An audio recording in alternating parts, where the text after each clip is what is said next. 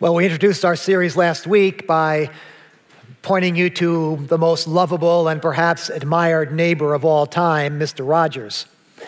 Now, we were a little bit concerned that we might miss some generations since Mr. Rogers went off the air back in 2003, but it turns out everybody loves Mr. Rogers, and people seem to get it, except for a few of our international folks who really had no idea who we were talking about. But otherwise, he was a hit. But all neighbors are not so lovable and admirable. And depending upon your age group, you no doubt had some other TV neighbors come to your mind as we thought about that particular category. There are probably a few in the house who still remember Fred and Ethel Mertz from the mother of all sitcoms, I Love Lucy. If you came of age in the 60s and 70s, you might be thinking of Mrs. Kravitz, the nosy neighbor from Bewitched, or Archie Bunker's antagonist, Lionel Jefferson, drove Archie crazy. Later generations might remember Steve Urkel, the super nerd from Next Door and Family Matters, or ditzy Kimmy Gibber from Full House. Then, of course, there's Wilson, wise Wilson, dispensing advice over the fence in Home Improvement. The zany Cosmo Kramer, sliding into Jerry's apartment from across the hall. So there's a whole crew of them, and I know I forgot your favorite. I've been reminded of 20 of them already this morning who I forgot. But of all these folks, the TV neighbor who is perhaps most uncomfortably relevant to our purposes has got to be Ned Flanders. Right? The church-going, Bible-quoting, next diddly-door neighbor to Homer Simpson. He's kind, he's generous, he's faithful, he's loyal, he's helpful, he's irritatingly perfect, and Homer doesn't know what to do with him. So is that the kind of neighbor we want to be? Is that the kind of neighbor Jesus would be? Now, we think of Jesus in all kinds of roles. We think of him as a teacher and a helper and a prophet and a leader and a savior and maybe even a carpenter. But it rarely occurs to us that Jesus was a neighbor. He grew up in a small town. He had people living next door and across the street. He would have had classmates in school, playmates around the neighborhood. There were merchants he bought groceries from. There were customers he did business with. He spent 30 years in a small town. And so there were all kinds of people he had a day-to-day relationship with. And even after he left home and spent 3 years on the road, we still find him again and again having everyday encounters with people as he makes his way through life. So what kind of neighbor might Jesus have been? How did he relate to the everyday people in his life? Last week, we introduced our series by considering Jesus' foundational teaching on this subject. Love your neighbor as yourself. It turns out it wasn't just something Jesus said, it was something he did again and again and again. We have a whole collection of neighboring stories in the Gospels, everyday interactions that people had with people as he made his way through life. So for the next few weeks, we're going to follow Jesus around the neighborhood, so to speak. And we're going to learn from him how to love our neighbors as ourselves. We're going to keep it simple. Each week, try to offer a few simple words or phrases that capture the essence of neighboring as Jesus taught us how to do it. And today, we're going to discover that neighbors know their neighbors. Now, how's that for profound? Okay, glad you came to church today. Neighbors know their neighbors. As it turns out, we're not so good at that. A State Farm insurance study recently revealed that only about 25% of Americans know the names of the people who live on either side of them. So I'm not going to ask for a show of hands, but just a little mental check. Do you know the first and last names of everybody in the household on either side of you? Another study shows that only 1 in 5 Americans, 20%, spend any significant time at all with their neighbors in the course of a year. So think about it again. When was the last time you spent more than 5 minutes with someone in the neighborhood? So maybe we need to begin at this very basic level. Loving your neighbor begins with knowing your neighbor. You can't love your neighbor until you know your neighbor, and that's where we're going to start. And as I said, it turns out we need some help with that. If these statistics are even half right, we have a lot to learn about knowing our neighbors. So let's follow Jesus today as he turns a random, everyday encounter into a lesson in neighboring. The story is found in the Gospel of Luke, chapter 7. We're going to be looking at verses 11 through 17, and we'll take it in two different chunks here. So Luke chapter 7, beginning at verse 11. Soon afterward, Jesus went to a town called Nain, and his disciples and a large crowd went along with him. As he approached the town gate, a dead person was being carried out, the only son of his mother, and she was a widow. And a large crowd from the town was with her. When the Lord saw her, his heart went out to her, and he said, "Don't cry." Now notice, this is not Jesus' neighborhood, okay? Nain is miles away from Nazareth, where he grew up. And so we just want to remember, when we talk about neighbors, we're not just speaking about people who happen to live nearby. We're talking about people that we might have regular or even occasional encounters with as we make our way through life. And notice also that Jesus has a crowd with him already. That crowd probably included his disciples, curiosity seekers, maybe some miracle hounds wanting Jesus to do something for him, probably some skeptics and some critics as well in this crowd of people. The point is, Jesus is not alone or lonely as he heads into town. He's not looking for more people to interact with. He's got a crowd with him. And I point that out simply because most of us already have a crowd as well. The kind of pace of life we live and the part of the country we live, I'm sure we all have lots of people that we are engaged in relationships with, between friends, family, coworkers, church friends. Most of us are not looking to add more names to our dance card, so to speak. And Jesus probably wasn't either as he headed into town that day. But as he and his crew make their way into town, they encounter another crew making their way out of town, and it's a funeral procession. Not an uncommon occurrence in that day and in our day as well. It could happen any time. The point is, both crowds are on their way to another destination. Just again, pointing out that these people are not just wandering around looking for people to talk to. They both have things to do and places to go. But in spite of that, in spite of the fact that Jesus already has plenty of people with him, in spite of the fact that he's got something waiting for him there in that town to do, he still stops and he notices this crowd of people coming the other direction. In fact, he notices not only the crowd, he notices one woman at the center of that crowd, a grieving woman. Luke tells us very specifically, when the Lord saw her. Now, we can pretty safely assume that Jesus didn't know this woman already. Remember, this is not his hometown. And yet he seems to have discerned pretty quickly what's going on with her, that she's a widow who's lost her only son. Now, how did he know that? Well, some people might say, well, it's because Jesus is God and he knows everything. And that may be the case. But generally speaking, that's not how Jesus functions as he makes his way through the days in the gospel. Jesus came to earth made just as we are, like a human being.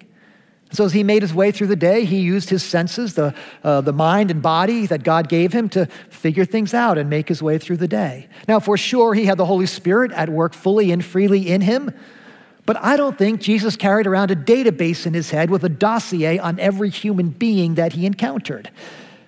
I think he figured things out. I think he discerned who this woman was because he paid attention to what was happening. He noticed things. Jesus noticed things about people the way Sherlock Holmes notices things about people. The beautifully dressed woman who has dirt mysteriously under her fingernails.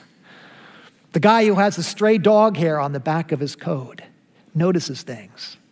And Jesus noticed things too. I think he noticed that there were no men walking with this woman. There was no husband in front of her. There were no sons beside her or behind her.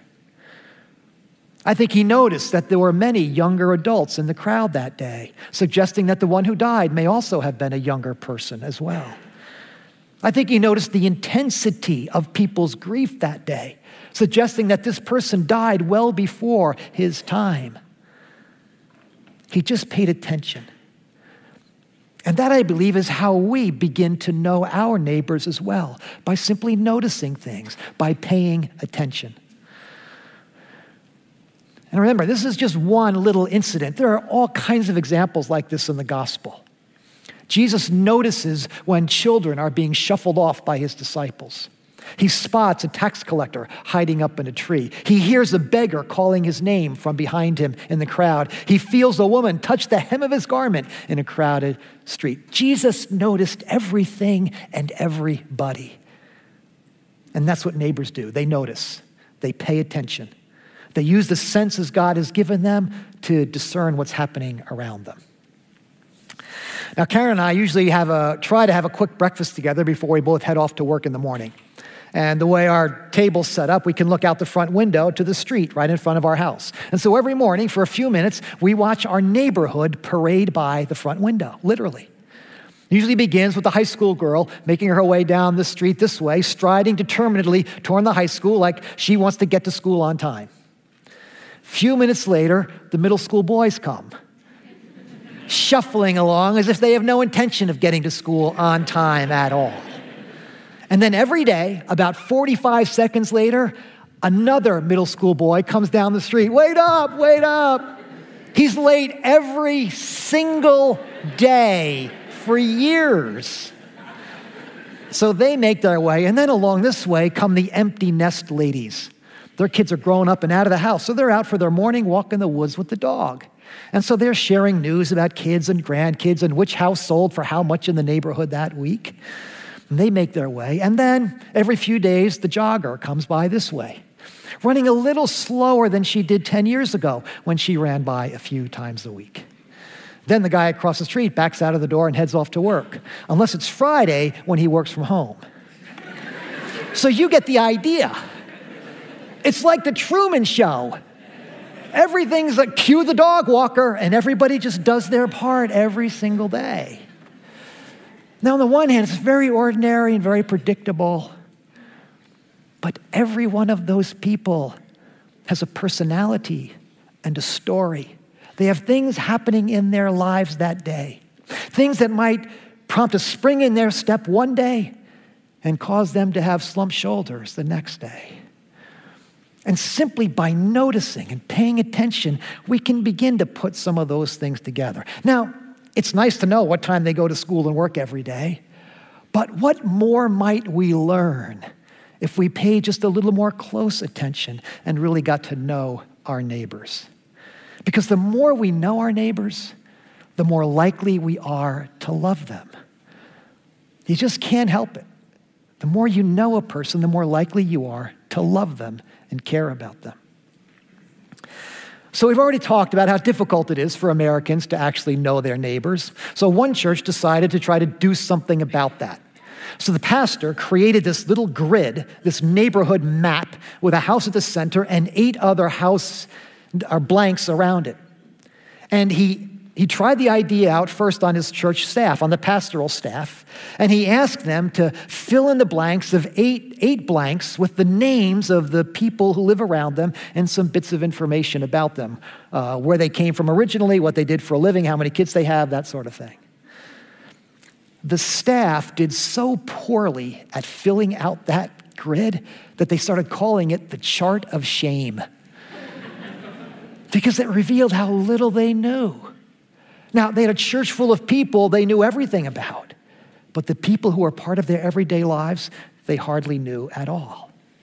Well, it was a wake-up moment for them, and that little exercise became the beginning of a church-wide initiative to know their neighbors. And over the years, that's become the singular focus of this church, to love their neighbors as themselves. That's their mission, to love their neighbors.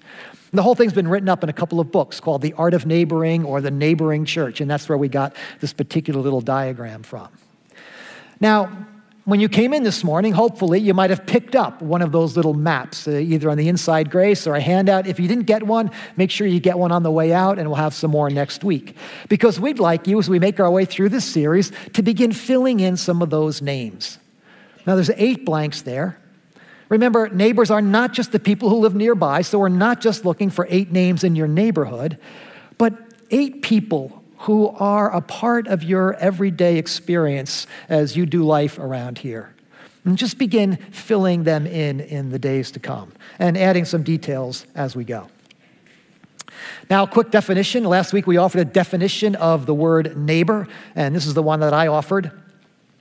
Any human being you have the opportunity to interact with. So I tossed that out there as a starter and invited people to give me some feedback. And one of them came in, and here's one that I think helps to clarify. Neighbor, the people God chooses to bring across my path and within my sphere of influence. That's pretty good. I like the fact that this one includes God, which would have been a nice thing for the pastor to include when he offered a definition of the word neighbor, so duh. I like the sphere of influence word because it reminds us that neighbors aren't just anybody and everybody in the whole world, but they're people we have an opportunity to influence in some particular way. And it may be a small way, but they're people that we can interact with. So let me offer a modified version of the definition. How about this? Neighbor, any person God calls to my attention and within my sphere of influence. I like that call to my attention phrase because it implies some intentionality on our part and some interactivity between us and God. In other words, we use our eyes and ears, we pay attention to what's happening around us, and we pay attention to the Holy Spirit prompting us to notice a particular person or event as it happens in front of us. Now, I'm sure this wasn't the only funeral procession Jesus ever encountered as he made his way from one town to another. I'm sure there were plenty. But on this day, the Spirit called this one to his attention. And so when he paid attention to that procession, he happened to notice the particular woman at the center of it. And it was the beginning of a neighboring moment. And so I think that's a skill we can all develop. It's a practice we can cultivate. Paying attention to the people around us and the prompting of the Spirit. But it doesn't stop there. Jesus doesn't just notice the woman. He actually takes the time to feel what she's feeling, to enter into her experience. Look again at verse 13. When the Lord saw her, his heart went out to her, and he said, "Don't cry." What a tender scene this is. Remember now, Jesus is surrounded by people, asking him questions, begging him to do miracles, trying to trip him up. Remember, he's on his way to this town on a mission to preach and teach. So he's got things on his mind, he's got things to do, and yet in spite of all that, he not only notices this woman, but he slows down long enough and disengages all those other concerns and allows himself to consider how must she feel right now. What's it like to be in her shoes? Now, a widow in that culture, without a man to protect, provide, to give her status in the culture, was very alone, very vulnerable.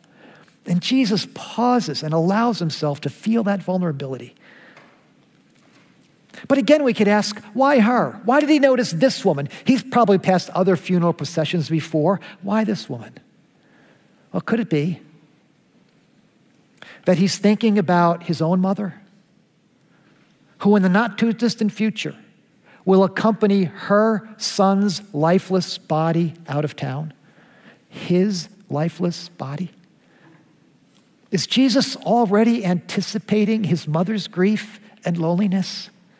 Is he already feeling the burden of care for her after he's gone? Jesus isn't just sympathizing with this woman. He is empathizing with her. Now, sympathy and empathy are similar, and they're both important, but they have a distinct difference. Sympathy is feeling for another person, trying to understand and identify what they're feeling, and that's important. Empathy is feeling with another person, actually entering into that experience with them, trying to feel what's happening. When we can empathize with someone, when we feel what they're feeling because we've been through a similar type of thing, well, now there's an opportunity for neighboring that increases exponentially. In fact, I think that's one of the ways the Lord calls to our attention the people he wants us to neighbor. people who've been through the things we've been through. So if you've lost a loved one recently, or if you know what it's like to be the new person in the neighborhood, or if you've brought home a new baby and all the chaos that goes with it, or if you've battled cancer or lost a job, you know what it's like when someone in your sphere of influence has that experience as well. And it becomes an opportunity for you to connect with them. And so neighbors don't just notice, neighbors feel. So let's come back to that woman sitting on the airplane that we asked you about in our opening video. As you settle into your seat and prepare for takeoff, you notice that the woman next to you is crying. She's upset. She's using a tissue to wipe her eyes. It's hard not to notice that in the closed quarters of an airplane seat, but that's actually the beginning of neighboring, just to simply notice what she's going through. But then what do you do? Do you take out your laptop or book and try to give her some privacy so she doesn't feel conspicuous? Maybe. That may very well be the right thing to do. But even as you do that, why not allow yourself a moment just to consider, just to imagine what she might be upset about? Maybe she's on her way to or from a funeral and has lost a loved one recently. Maybe she's just dropped a son or daughter off at college and she's grieving that she's not going to see them for a while. Or maybe she just dropped a son or daughter off from the college and she's just tears of joy, I don't know. Maybe she just said goodbye to her fiance or boyfriend and she won't see him for a while. Maybe she's leaving home and going off to some new part of the country or some new place in the world and she's feeling alone and afraid. Now, chances are you've felt one or two of those things before. You know what it's like to get on a plane broken or heavy-hearted. And just sitting with that feeling for a moment and allowing there to be a connection between you and her, even if you don't say anything, that's neighboring.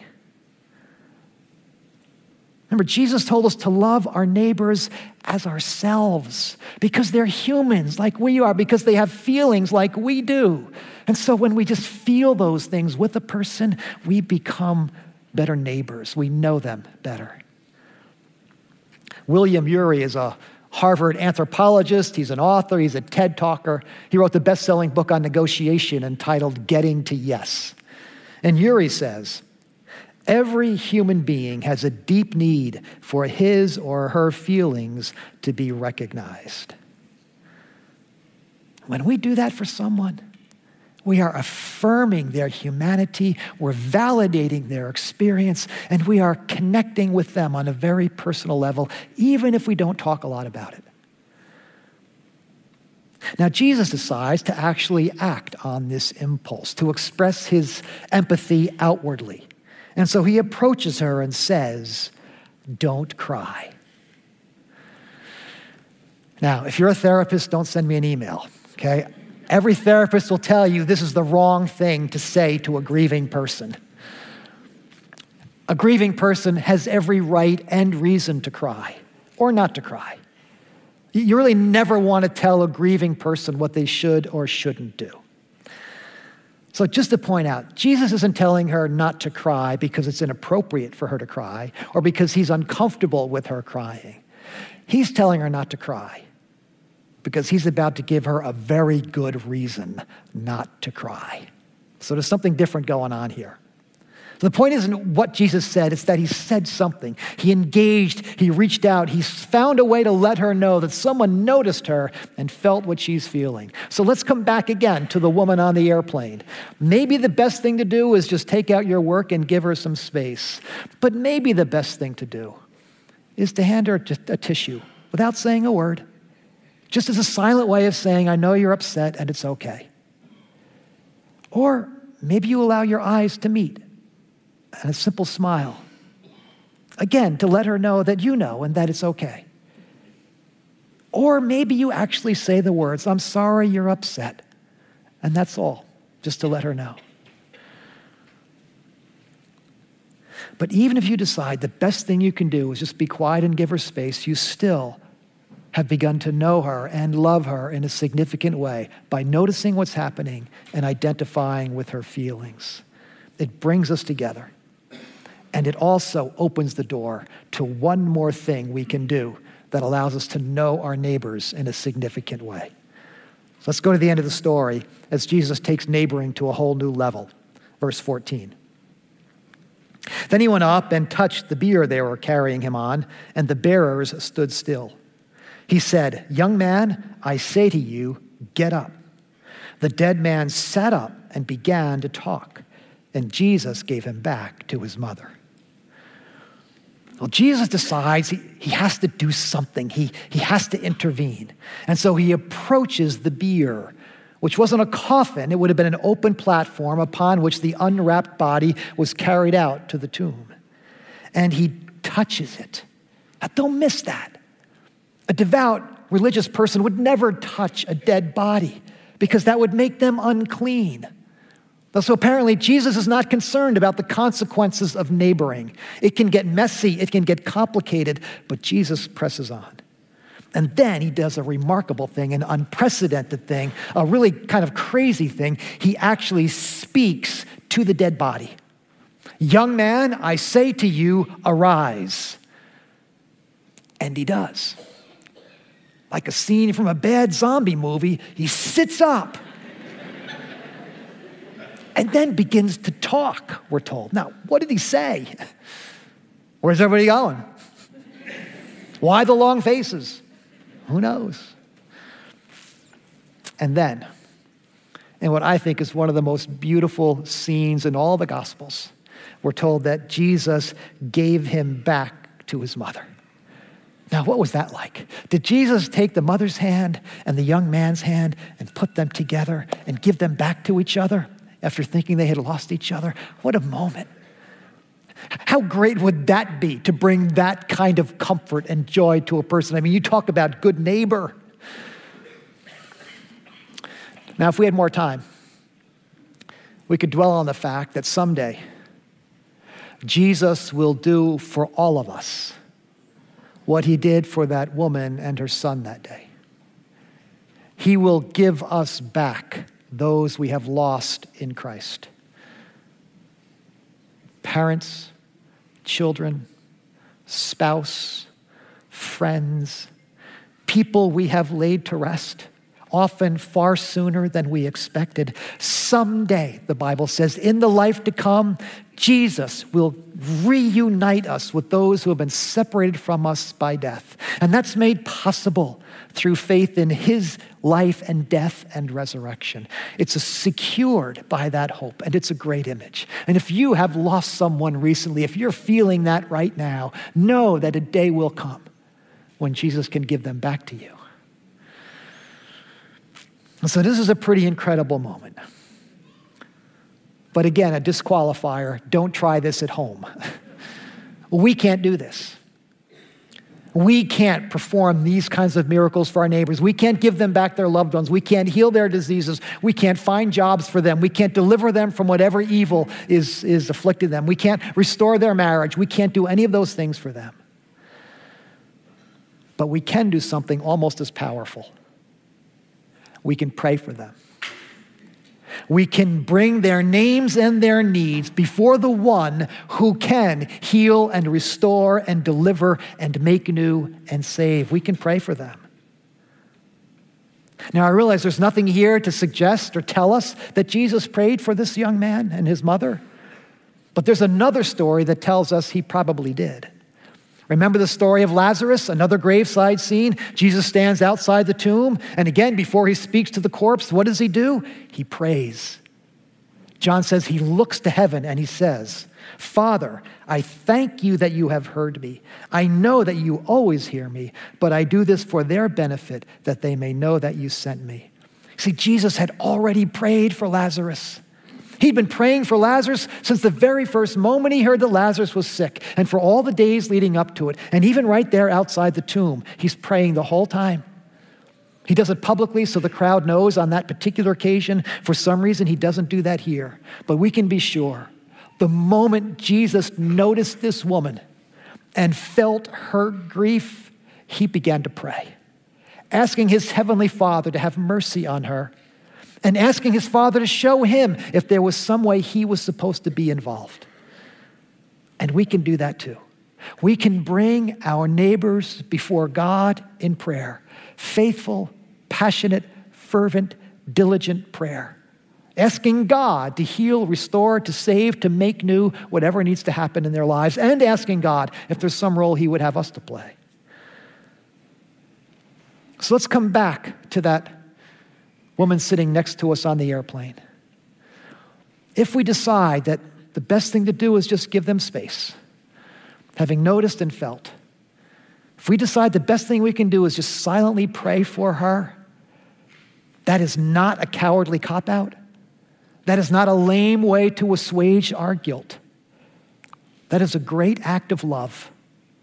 It's one of the most loving things we can do for someone is to pray for them, to bring them before the throne of God.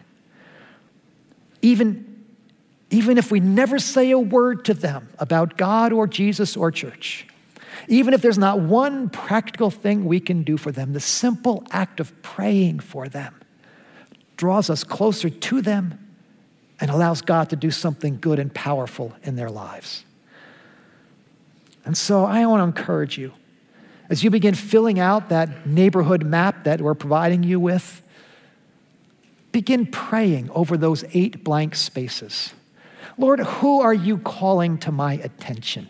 Who are the people I'm noticing and empathizing with lately? Don't fill them in all at once. Allow the Lord over the next several weeks to begin calling your attention to people. Some may live nearby, some may be people you encounter in the course of everyday life. And ask him if there's some role he would have you play in their lives. I can tell you that when it comes to praying for neighbors, there are times and seasons in which I have done really well at that, faithfully, fervently, intentionally praying for neighbors. And there are seasons I have done lousy at it. I've gotten lazy or distracted. And I can tell you that in the seasons when I am faithfully praying for my neighbors, I have way more opportunities to actually interact with my neighbors. And in the couple of weeks that I've been working on this series, praying through these things, I've had more interactions with my neighbors in the past 2 weeks than I've had in maybe 6 months. And all of them interactions that have just enriched my life as well as theirs. And I had one of them last Sunday, and I'll just finish with this. Last Sunday afternoon, Karen and I went for our typical Sunday afternoon walk. We headed out towards Fawn Lake, little pond in a woodsy area not far from our house. We're making our way around the lake, and so we got kind of halfway around and just stopped to admire the view. Across the lake, up on a bluff where there's a bench, I could see someone sitting. Now, I don't know why I noticed the person in that moment, but I just noticed them, and I began wondering if they would still be there when we got around to that side of the lake. And sure enough, a little bit later, when we got around to that side of the lake, there was a young man sitting there on that bench. So the 3 of us all said hi to each other and talked about what a nice day it was and that sort of thing. And then he spoke up. He said, I come out here every day. And I said, hey, that's a cool idea. You can kind of watch the spring come and watch the season change, that sort of thing. I figured we were just making some small talk. And then he said, I'm staying over here at the VA hospital. They went on to tell us that he was a vet. And he was at the hospital recovering physically and emotionally from his most recent tour of duty. It had taken a real toll on him. He even showed us some of his scars.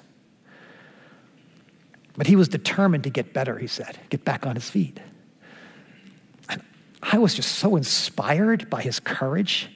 First to go off and serve his country, and now to come home and fight this battle to get better again. And so I said, way to go, man. I'm really proud of you. Don't give up. And he seemed to take some encouragement. So we chatted a little while longer, and I told him we go to this great church down the road. He'd be welcome to come anytime. Preacher's killer, I said. You'd really love him. I didn't say that. And then before we left, I just asked him his name. We shook hands, and I told him that I'd be praying for him, and we continued on our way. That was a simple little interaction. It lasted maybe about 5 minutes.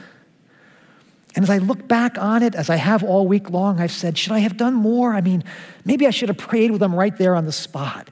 Maybe I should have told him more about the church or more about the Lord. Maybe I should have offered to give him a ride. I don't know. And I really don't know if I should have done more or less. I'm still learning this neighboring thing. And I don't know what will come of it. Maybe he found his way here today and he's listening, and that would be a great thing. Maybe that was the only interaction we'll ever have. But in that moment, for those 5 minutes, we were neighbors to each other.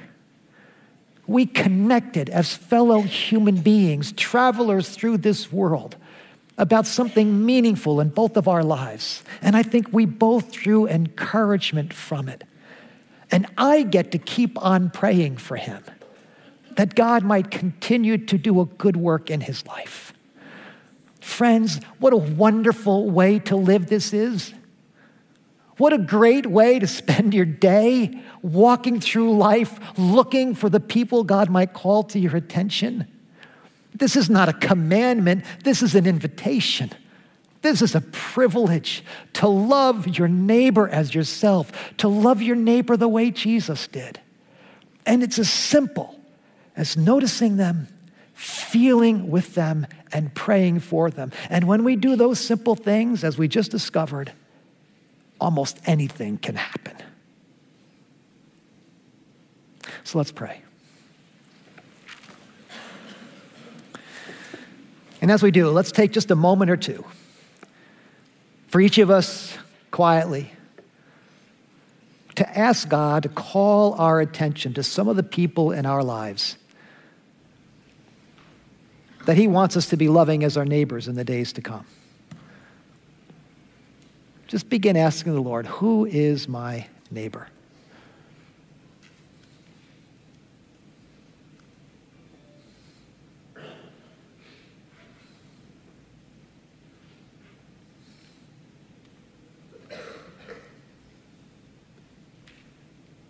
Lord, as we have done so many times, we're thankful that you came to earth and became like one of us, that you lived among us to show us the way to live and to love.